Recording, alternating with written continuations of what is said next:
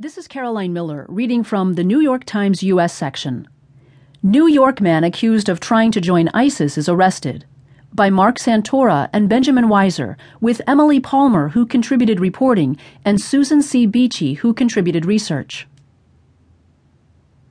As the Islamic State burst into the international spotlight in 2014, claiming a wide swath of territory in Syria and Iraq, and spreading its message through a stream of bloody propaganda videos,